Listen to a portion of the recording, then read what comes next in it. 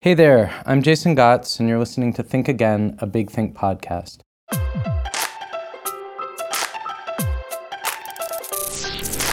Since 2008, Big Think has been sharing big ideas in little doses from some of the most creative thinkers on Earth. The Think Again podcast takes us out of our comfort zone. Big Think's producers surprise our guests, and me, your host, with ideas that we're not prepared to discuss. I'm so happy to be here today with Maria Popova, writer and curator of Brain Pickings, a labor of love that has grown into a massive web media presence. It's a blog, it's a newsletter, a Twitter feed, and more. Maria started Brain Pickings in 2006 as a weekly digest to send to her colleagues at work at an ad agency. The idea was to inspire them and herself each week with ideas from outside their field. Now it's followed by millions of people all over the world, but it remains a labor of love in which Maria draws life lessons from bits of interestingness that she discovers and shares with us, her readers. Welcome to Think Again, Maria. Such a pleasure to be here. There's this thing you do, like your Brain Pickings, it gives or extrapolates from the things that you read and encounter life lessons on many occasions, but there's nothing canned or cheesy about it. Like, they speak very much directly to me and to so many of your readers. I just think there's so much stuff out there on the web and in print that attempts to give life lessons to people that somehow feels like it was pre-packaged or pre-invented in order to make $1 million. Your stuff feels very authentic, I guess, because you're writing it for yourself. Well, that's, I think, one part of it. Another important thing, one thing that's happened over the years is that I've kind of veered further and further back into history, and the vast majority of what I read and write about is old stuff that does not exist on the internet. And I think there's something powerful about coming across these ideas from thinkers that are decades, centuries, sometimes millennia old, that really speak to the things we tussle with today, but are not framed in a self-helpy way because nobody thought in that way before. Right. I'm amazed that you're able to kind of penetrate the noise of the internet with these things, which are often, they're old, they're obscure. They shouldn't be things by dead people. Brought to you daily. Yeah, they shouldn't be sexy or whatever. They shouldn't cut through the noise, but they do. So, according to a 2012 article in Mother Jones, you read like 12 to 15 books a week. I have two questions about that.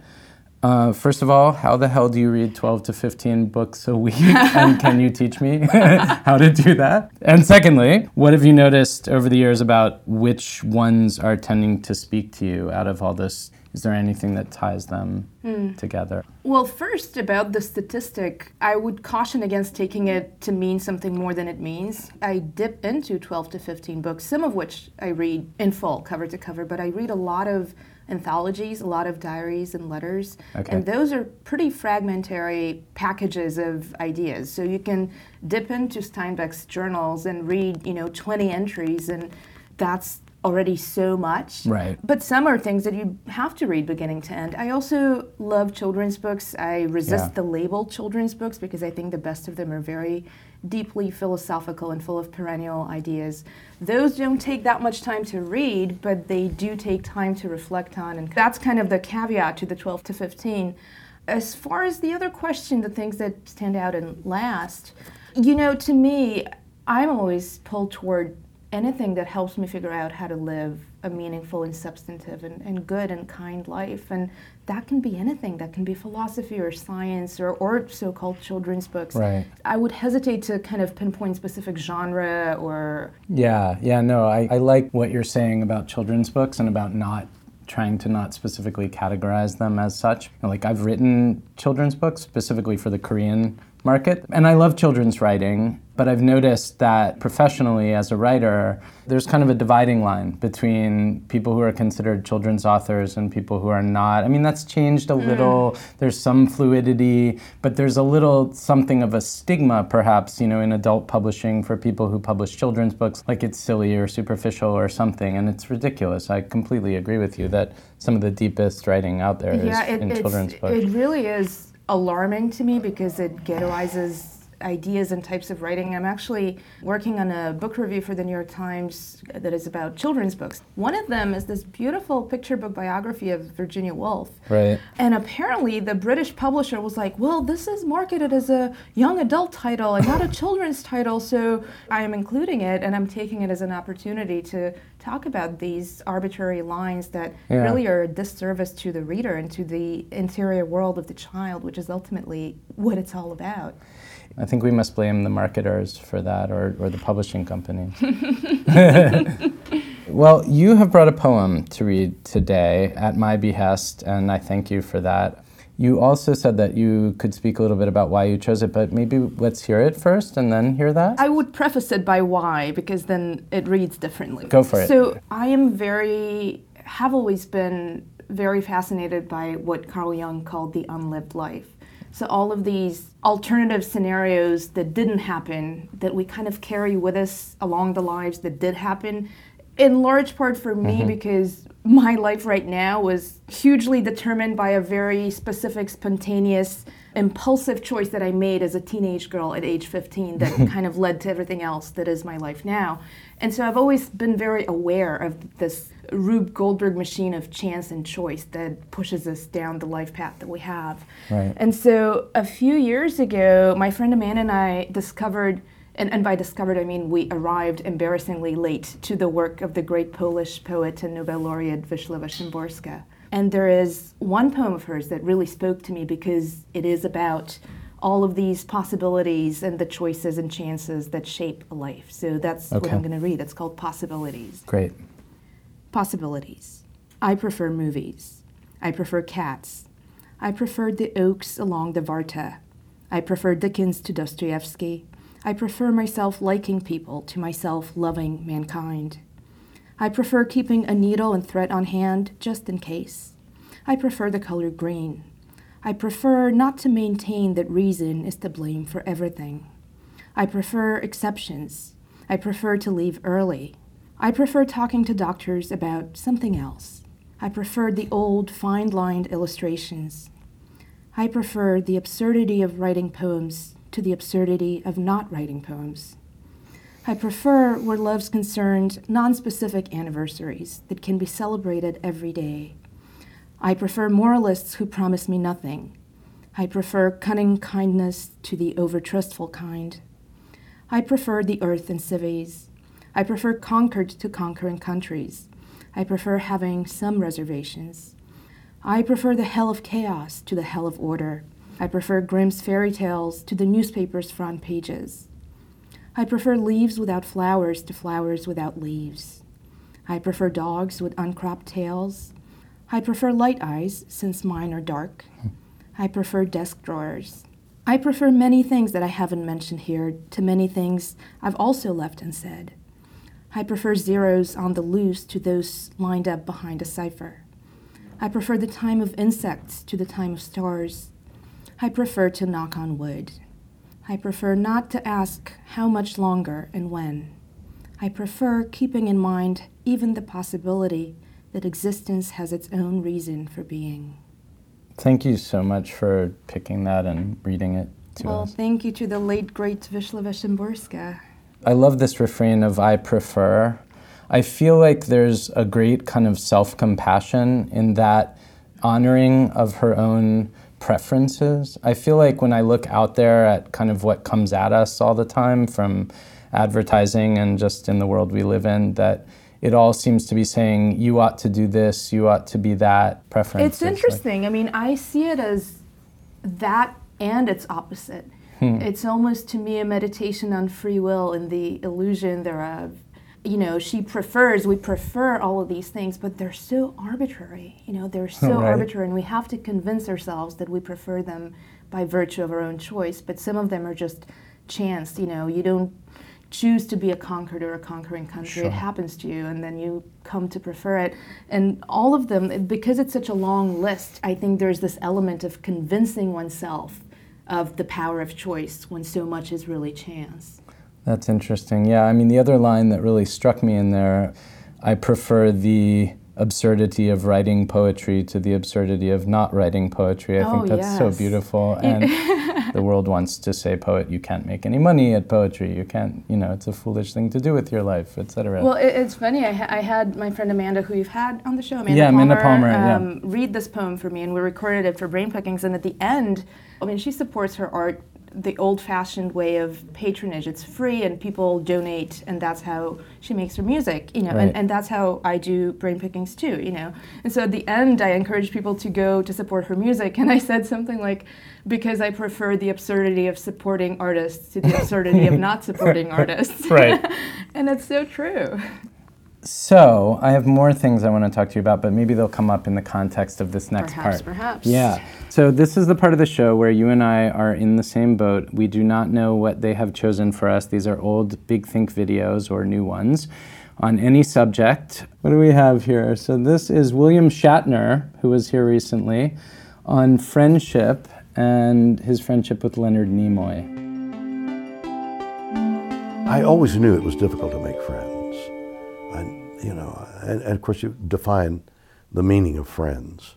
I had to struggle a lot in underschool before college. I had a lot of stuff I had to deal with externally, fights and stuff like that, to protect myself. Then when I got older, I had so many things to do. I was an actor at an early age, and I was always dashing off. So that making friends was a skill I didn't know you make friends. Like, have you ever wondered what an opera singer goes through to have that divine voice? It's a skill that's learned. You exercise that muscle the way a bodybuilder builds their biceps. You can learn to do anything. I made a friend with Leonard that I've often asked people, do you have a friend? Do you have a friend? And, they have to puzzle about it. And I think that's what marriage is. You make a friend, and now it's memorialized in writing. But there's an element of passion there that takes it somewhere else than the friendship I'm talking about. That's a very difficult thing to do, to have the brotherly love that I'm talking about. But it's possible, and that's what Leonard might have taught me.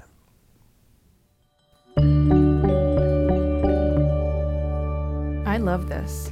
I really, really love it, in part because one of my New Year's resolutions this year was to be much more deliberate about how I use the word friend, because I think we have gotten to this place in culture where we've commodified the term, and it's somebody that's a distant acquaintance that you met once and you want to name drop somewhere. My friend so and so, and it's such a disservice to friendship. And I've made this rule for myself to only ever call a friend somebody who knows my interior life and whose interior life I know. And these are friends, people that you've held their newborn. And it's funny you say that, because I just tweeted yesterday something about how many public figures I've heard say, my friend Christopher Hitchens.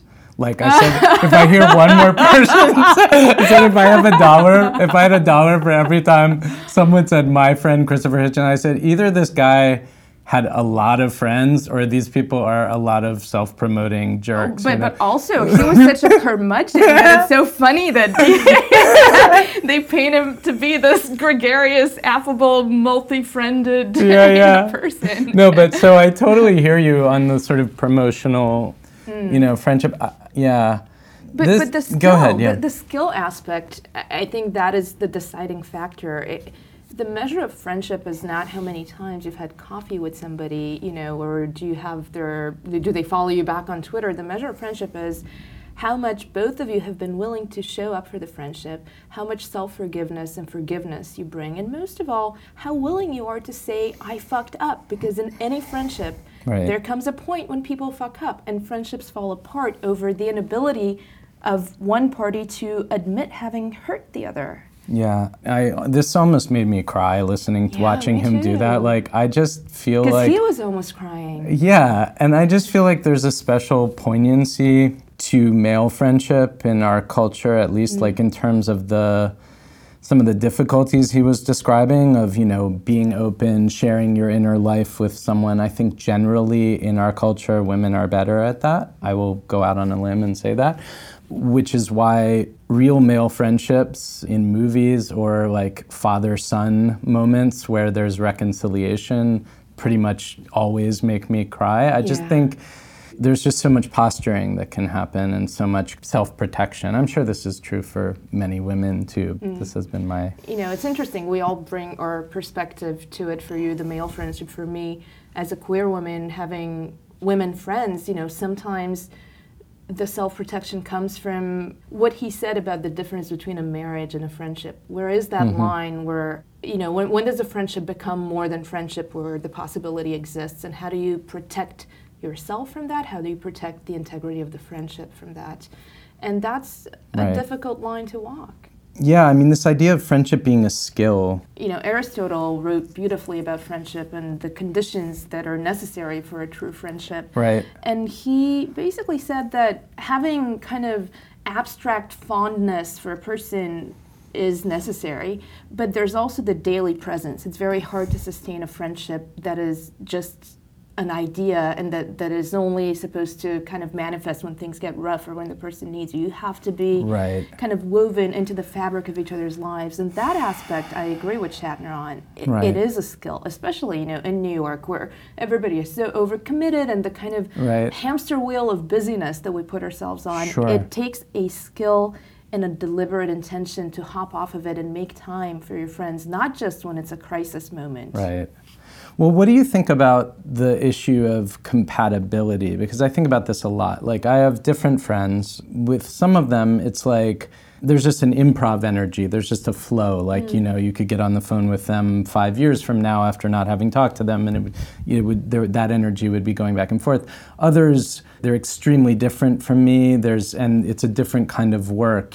Which friendships are worth preserving, and how do you decide, Yeah, I mean, I've been very fortunate to not have really had any problems with friends in my life. I think one friendship maybe kind of dissolved naturally, and I've thought about it a lot. For me, I'm a big believer in cutting your losses. When you feel that something is getting worse rather than better, despite your best intention, your best effort. And to me, the measure for when to extricate yourself from a friendship or any situation really is when you begin to feel like it's forcing you to contract yourself rather than expanding yourself, where you have to do too much pretzeling to protect the other person essentially from themselves, from their own vulnerabilities. And when you start tiptoeing around who you are in order to remain in a friendship or a relationship or a situation, it's probably time to go. What if you were the only person that,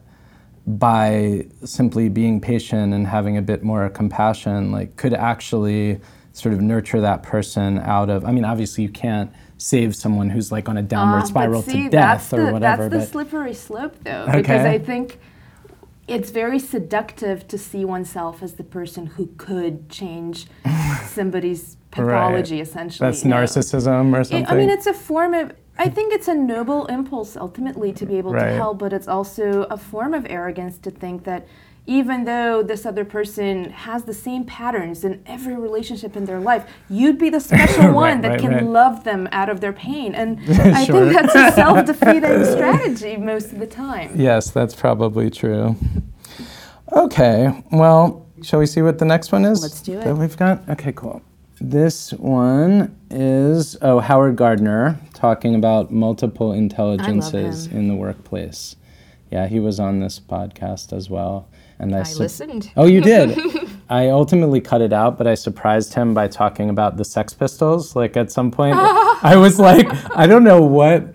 Oh, he was sort of against rebellion for rebellion's sake. And so I was like, oh, so you're not a big fan of the Sex Pistols? And then he was just completely blank. And I said, oh, okay. There's a cultural chasm here. Yeah, I think, so we moved on.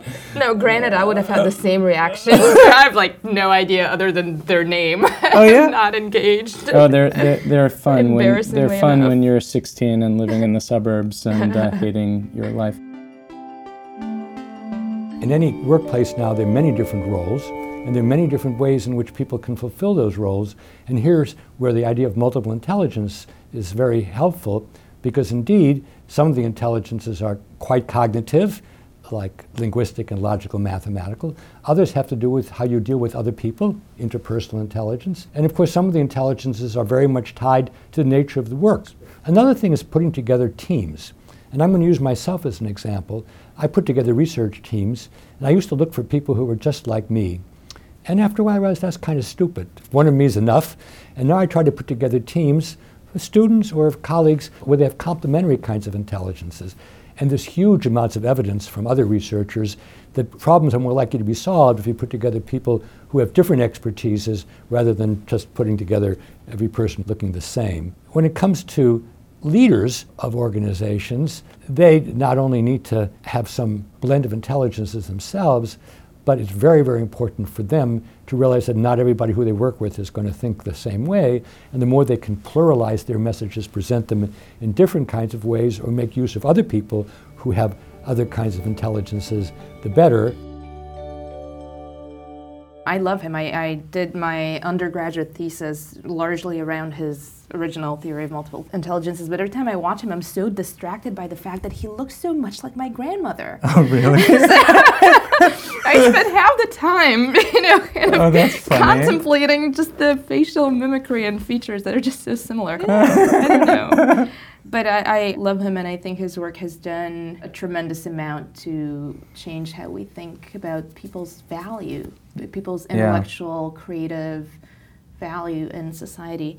It's interesting, what he says about plurality is really alarming today because so much of the conflict that we see, especially as it plays out in social media, Right. is a failure to invite plurality into one's life. I mean, Right. a lot of the discontentment stems from the assumption of, I believe this is right, and therefore you must believe this is right, and because you don't, you're a crappy human being. Right. And that's really it's a rampant very on reductionist way to put it. social media. Yep. But it's a failure of honoring the multiple intelligences that people have in thinking about some of these large and largely unanswerable questions. I was recently reading this piece from the 70s by a philosopher named Amélie Rorty. She writes essentially about what Gardner talks about in terms of the fit between the person and the culture. And she Right. says a person who is trapped in a society that values different things will be valued differently. So basically, if you're a person who saves money and is in a society where people spend wildly, you would be thought of as a crazy person, Right. and vice versa. But the point being that if your type of intelligence is not honored by the standards of the culture in Right. which you live, you will come to kind of internalize a story about yourself that you are unvaluable or unworthy that is not true in a universal sense, but is true within the limitations and beliefs of the society in which you live. Yeah, I think that is so true. There's a lot of opportunity in America, but we are such a commerce-driven society in so many ways. And so there's always the what's the bottom line, what's it worth kind of thing. But also, in addition to being commerce-driven, I think we're also incredibly almost fetishistic of reason, and what Gardner, one of the 7 intelligences Right. is the mathematical intelligence. And I think as I've grown older, I've come to weigh things differently. The most mathematically intelligent person I know by far is also the most ungenerous and unkind and socially ungracious person I know. And Right. maybe it's a trade-off, maybe it's not, but earlier in life, I would have been like, oh, that's okay that they're just behaving horribly because they're brilliant, Right. But I think as you get older, you come to see that the emotional and social intelligence, which Gardner added to the theory as he developed it, the original edition did not have social and emotional. Oh, okay. I find these increasingly valuable in terms of, back to the point of what makes a good friend, what makes a good member of a community, what makes a nourishing relationship, and all of those things. Years ago, when I was working in a coffee bar in Newark, New Jersey, it was my first job after college, and I was the only person, I think, commuting from Manhattan to Newark, New Jersey. Wow! That's a long story. Way to salmon against the current. Yeah, long story for another time. But during the long commute, I was reading Plato's Republic.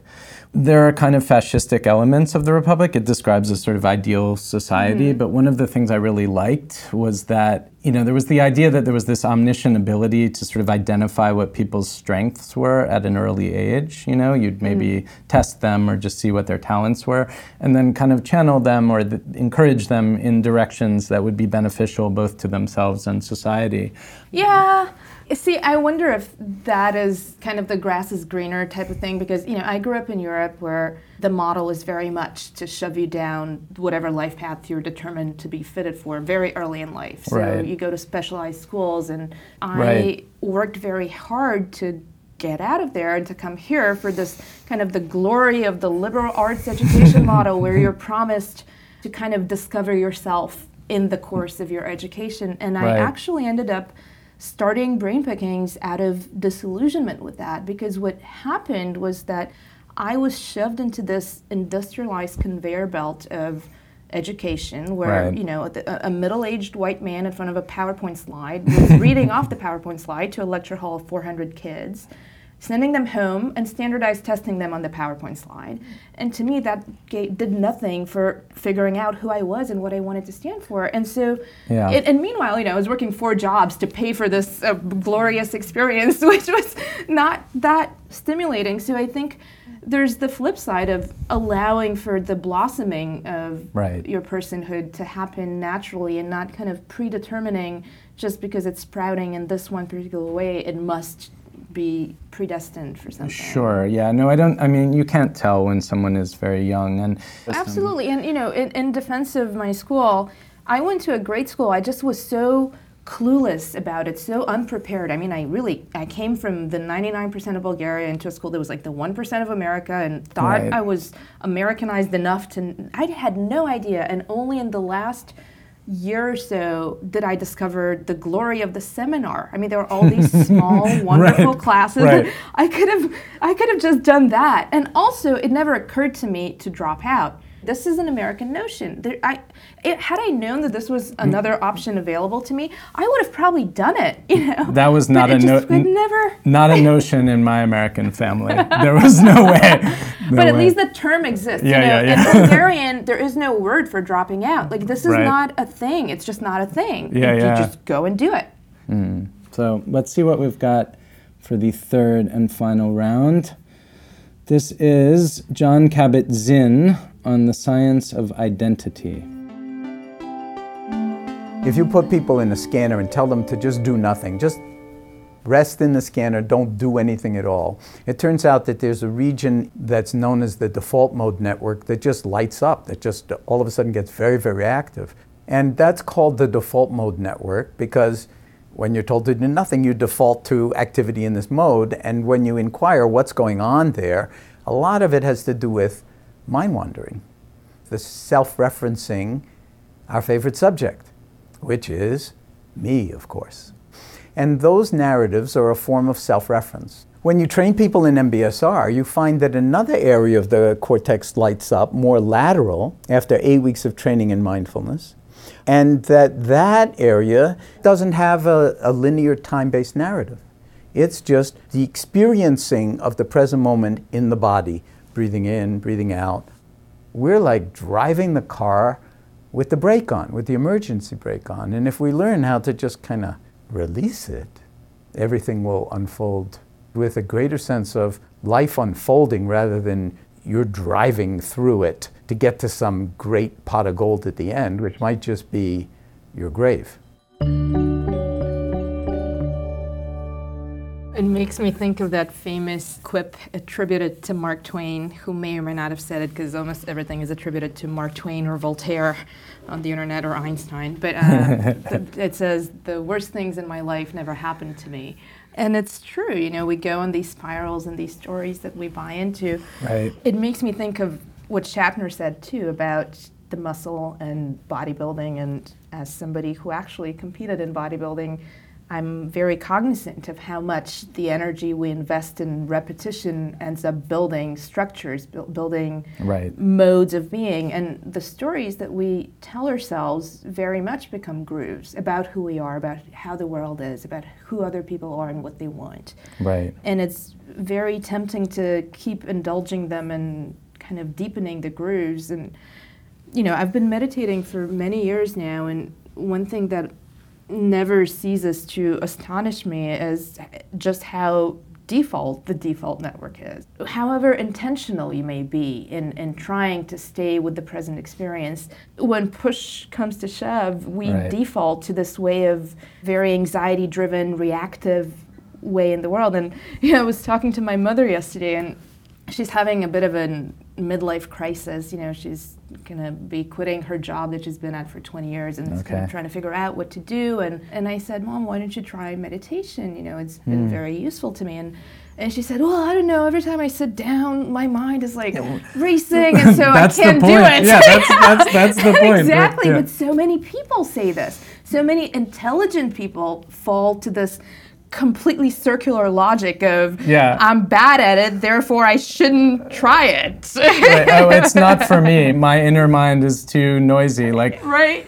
are you? So I have meditated off and on. Are you doing it like every day for years, or? Every day in the morning for 15 to 25 minutes. Yeah, that's And what's great. been very helpful to me, actually, there's a meditation and mindfulness teacher based in DC named Tara Brach. Oh yeah, I know who BRACH. that is. Yeah. She's amazing. She's changed my life. She records her classes. So Right. every week, it's on iTunes. It's just like a free podcast.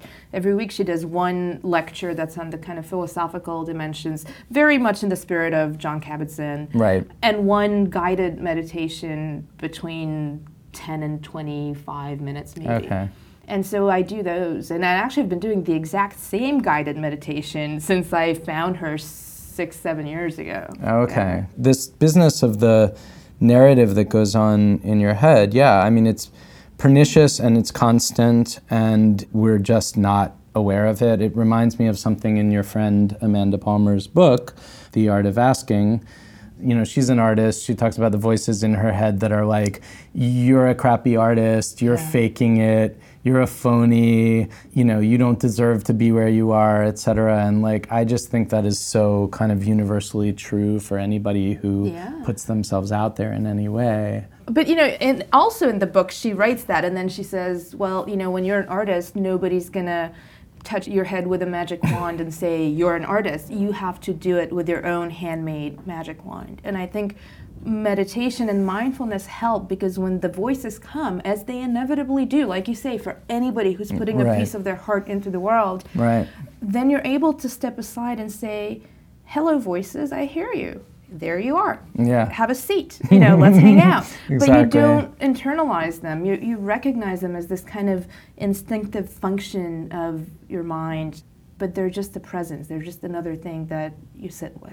Yeah, and I think the real power there is no one's going to give you a magic wand and dismiss the things in your mind that want to hold you back, you know? Like, well, but or you can try. I mean, I think that's why capitalism has been so effective, because we think that, you know, the promotion and the title and the certain amount of paycheck and this and that, all these external validations are essentially a way to try to achieve that sense of the inner calm. But of course, there's the hedonic treadmill that makes it never enough, because every new thing requires more and more, you know? So, but what do you think everyone is meditating now, you know, suddenly? This is, I mean, people have been for thousands of years, but like there is a thing now of people knowing about meditation and doing it in a secular context.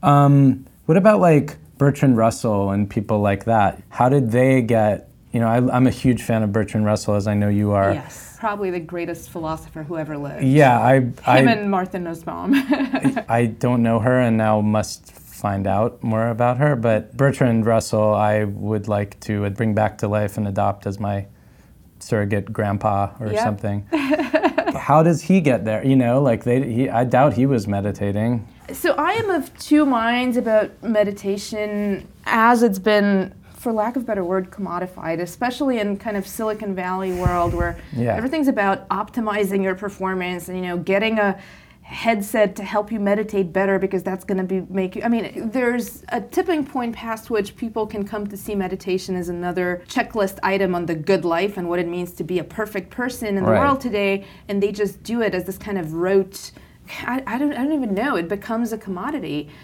And I think that's dangerous. But to your question about Bertrand Russell, the point here, and Jon Kabat-Zinn's point, is not about meditation, it's about mindfulness, which meditation can help cultivate, but it's not the only way. And there have been plenty of people throughout the history of humanity who have developed a way to live a mindful life that have not sat down for 15 minutes on a cushion. Bertrand Russell was one of them. You know, when you read Education and the Good Life or This I Believe or all of his books, there's a very deliberate, contemplative quality to his mind. You can tell is mindful, even if it's not subscribed to a formal practice at all. I sometimes think that both writing and reading, if done kind of consciously and with intention, are in a sense forms of meditation, mindfulness meditation. Yes, which is why it's interesting, we come full circle. You began by asking me about the number of books that I read and how, I get a lot of questions of that nature, mostly from journalists, because there's this belief that speed reading somehow makes you better at reading, but it actually makes you worse at reading. It makes you less reflective, less contemplative. I am not a fast reader. I would never wish to be a fast reader, But it's interesting because it really speaks just to the culture, statistical culture we live in, because the only reason that statistic is out there is that at some point some journalist asked me something about how I read, and in an effort to talk about the breadth of the reading. The reason I read this many books is not because I want to have a greater number of them, but because I dabble into all of these different fields and disciplines, and it's kind of a tentacled way. And it also speaks to your selectivity and like what you choose right, but what and stood what you out don't. to them was the statistic, was the number, not the nature. Right, exactly. Well, Maria Popova, this has been, as I knew it would be, a wonderful conversation. Thank you so much for coming on Think Again today. Thank you so much for having me and for having this fantastic show out in the world.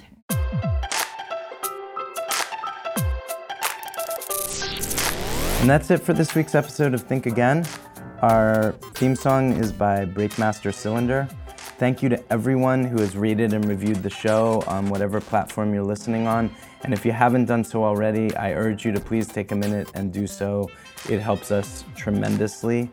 I will be back next week with Nikhil Goyal, who is an education expert. He's 20 years old, and he's written a book about what's wrong with public education in America, and it's very different from a lot of the critiques that you often hear.